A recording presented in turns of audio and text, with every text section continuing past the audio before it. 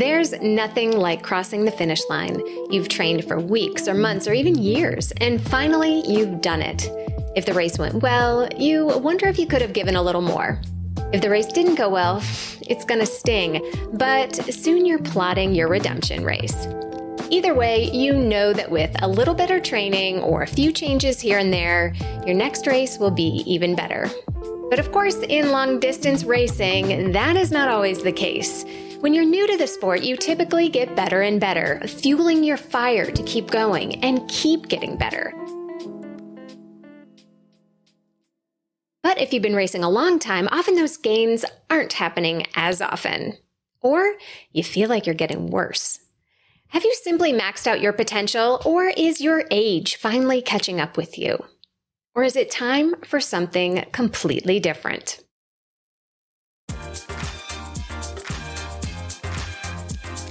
Welcome to The Planted Runner. I'm Coach Claire Bartholic, and my mission is to help you improve your running, your mindset, and your life with science-backed training and plant-based nutrition.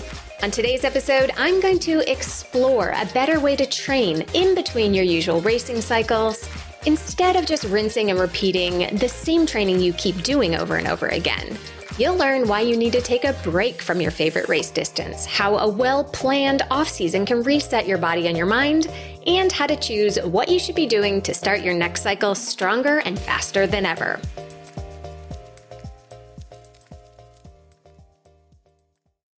I've talked a lot over the years about the marathon training that I've done, but I really haven't gone into the details of what I was doing when I wasn't in a specific marathon training cycle. So I'll share what worked for me along with what I coach my athletes to do.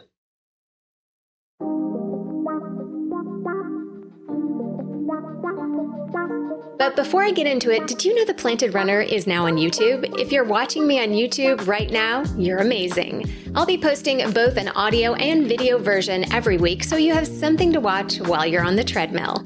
To help get the word out, I'm giving away 5 custom training plans to lucky runners who subscribe and make a nice comment on one of the Planted Runner videos. I'll get notified as soon as you do, and you'll be automatically entered to win. I'll announce the winners at the end of November 2022, so be sure to subscribe and comment today.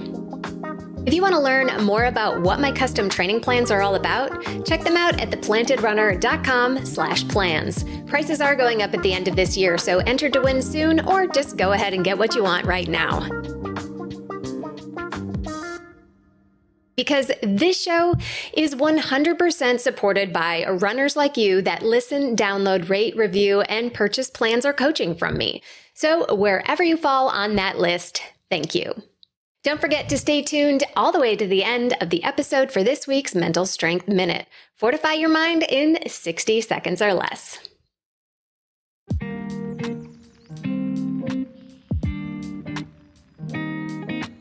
When the big race is over and you've taken some time to recover, it can be tempting to just jump right back into the same training that you were doing before.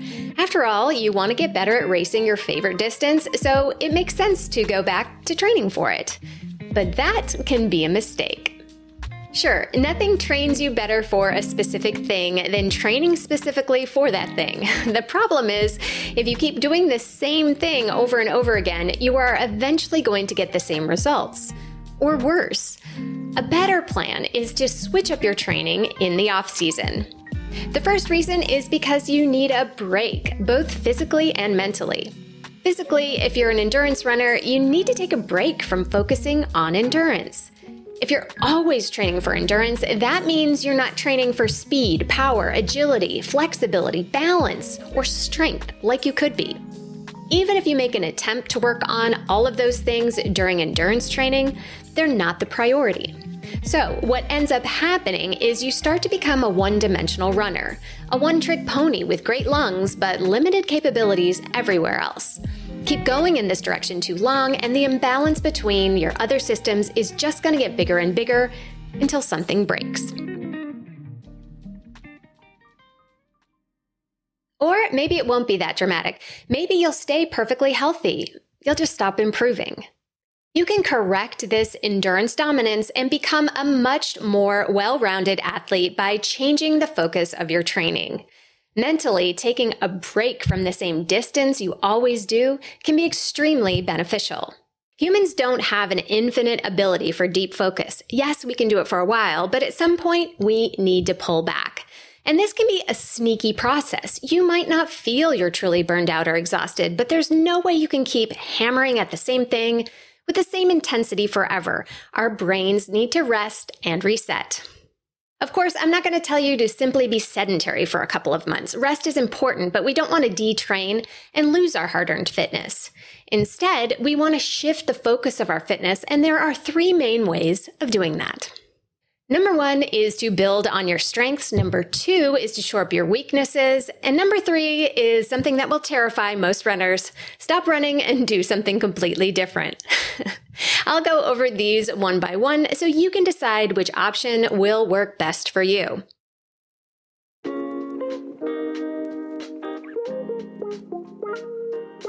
The first one is to build on your strengths. Now, I don't mean work more on endurance since you're an endurance runner and you love endurance running. If you've been training intensively from anything from the 5K to the marathon in the past 2 to 5 years, it's pretty safe to say your endurance is pretty dominant by now. I'm talking about something within your running that you're already good at besides running for a long time. This is typically speed or strength. How can you tell if one of these is your strength? If you're relatively fast at shorter distances than your main race, for example, your 5K time is comparatively faster than your marathon time, you have raw speed that could be developed. Or perhaps you've been seeing progress in the gym, or maybe you're a really good hill climber. That could be an indication that you have strength to gain. Focusing on strengths is the path to becoming excellent. If you're already an A student at something, a little more work will take you to an A+. But if you're a C student, it's going to be exceptionally harder to get to the top of the class. In terms of efficiency and probably enjoyment, getting really good at what you're already pretty good at is the way to go. But that's not to say that working on your weaknesses doesn't have value. It definitely does. That C student who really buckles down and winds up with an A or a B at the end of the year will have a much harder road, but will end up at almost the same place as the A student from first semester. So working on weaknesses is where some runners might be better off spending their off-season.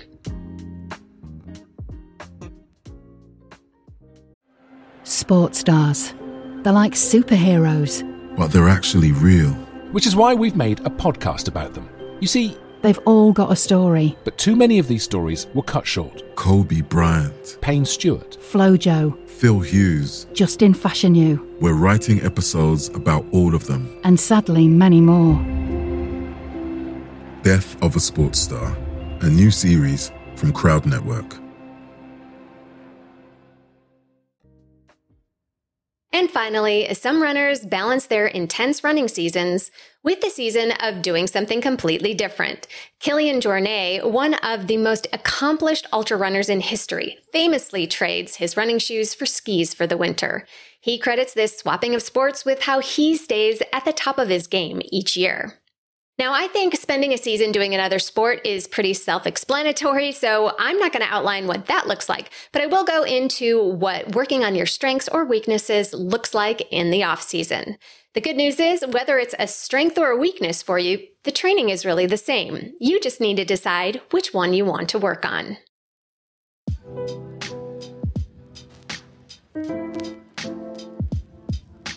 The two main areas that will help endurance runners the most are strength and speed. Sure, you can argue that all the other things I mentioned, like mobility, power, agility, or something else, could be things that you'd like to get better at. But let's focus on the big guns here. Those other qualities are definitely important too, but thankfully, those can be sprinkled into your training because a little of those goes a long way. Whichever one you choose, the first thing I want most runners to do is run less. Yep, I said it.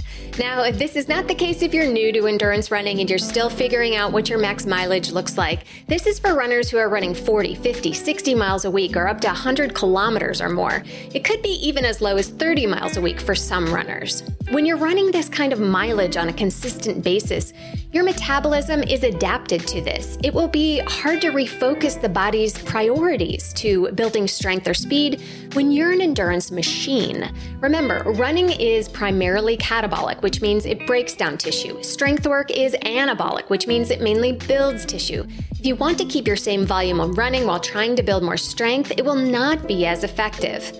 I'm oversimplifying the scientific process here, of course, but the basic idea is that your body really can't multitask. So choose to focus on one thing at a time for better results.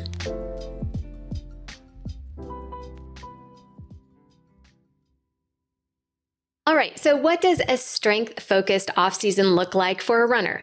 Again, to oversimplify, more strength work and less running. So if you ran 4 to 5 days a week before and maybe did a couple of strength sessions per week, you'll want to shift that ratio. Drop a day of running and add 1 or 2 strength sessions a week. You can keep your long run, but this is not the time to run a half marathon every weekend. You'll also want to keep a speed running day a week, but make it strength focused. What do I mean by that? Hills and sprints. Both hill work and short speed work builds strength and power, but remember, these are quick and effective, so don't get too carried away and overdo it. If you're goal-oriented and love numbers, give yourself some goals, just like you would when training for a race. Maybe it's deadlifting a certain number of pounds. Maybe it's finally getting your pull-up. Maybe it's a certain number of push-ups in a minute. Whatever it is, goals are fun and motivating, so choose something that excites you, put it on the calendar, and then make a plan to get there.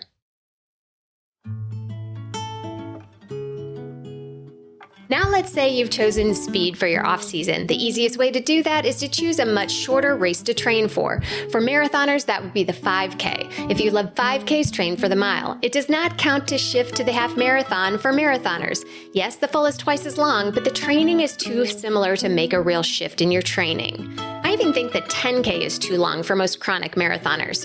Put your feet to the fire and get serious about your speed if you want to get faster.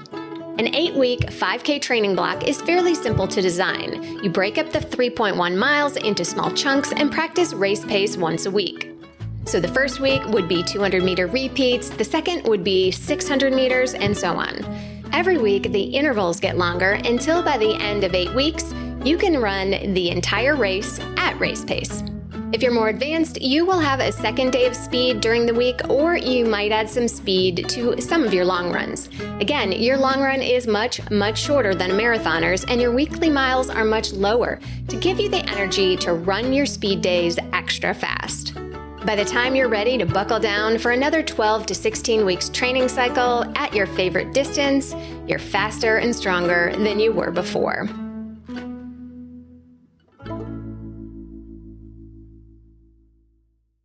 This is what I did a few times in between racing marathons. I trained specifically for the 5K for 6 to 8 weeks, and while I was never really great at it, I did get a lot better at keeping my higher end speed going for longer. I know that the speed-specific block paid off in my marathons because my workouts were a little easier and a little faster. Now at this point, most of my athletes are agreeing with me, but I also sense a hint of fear. Endurance runners hate lowering mileage because we work so hard to build it up. I hear you, but I promise this dip in mileage is temporary and necessary. Yes, you will need to work to build it back up again when it's time. But when you do, you will have become an even better athlete.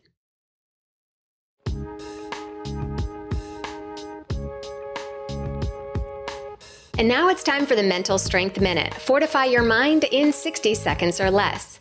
Today, it's time for the most classic and most well-known mental strength technique, and that's mantras. A mantra is a short phrase that you repeat to yourself to help change your thoughts. It should be short, positive, and meaningful to you. It's important to not use negative words like don't stop because your mind will focus on the word stop. Instead, shift it to a positive like keep going. You want to come up with as many mantras as you can because you never know what is going to be helpful to you in the moment. Mantras I've used are this smile to keep my thoughts in the moment and hocus pocus, everybody focus, which is a line that I stole from my kid's kindergarten teacher. What are the mantras that you like to use? Let me know in the comments on YouTube or on Instagram at The Planted Runner. Thank you so much for joining me on this episode of The Planted Runner. Don't forget, I'm giving away 5 custom training plans to lucky runners who subscribe on YouTube and leave a nice comment on one of the videos. I'll get notified as soon as you do, and you'll be automatically entered to win. I'll announce the winners at the end of November 2022, so be sure to subscribe and comment today. Another free way to keep this show going is to review on Apple Podcasts and Spotify, wherever you get your podcasts. The Planted Runner is 100% runner supported, so downloading, subscribing, and sharing the show with all your running friends is the best way to keep it that way. Have a great run today.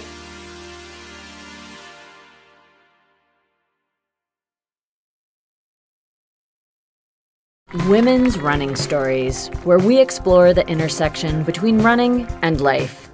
Because every woman who is committed to a running journey has a story to tell, and this is where you'll find those stories. I am host and producer Cherie Louise Turner. I'm a 53-year-old runner, and together with original music by musician and runner Cormac O'Regan, we bring these inspirational stories to life. Please join us to fuel your adventures.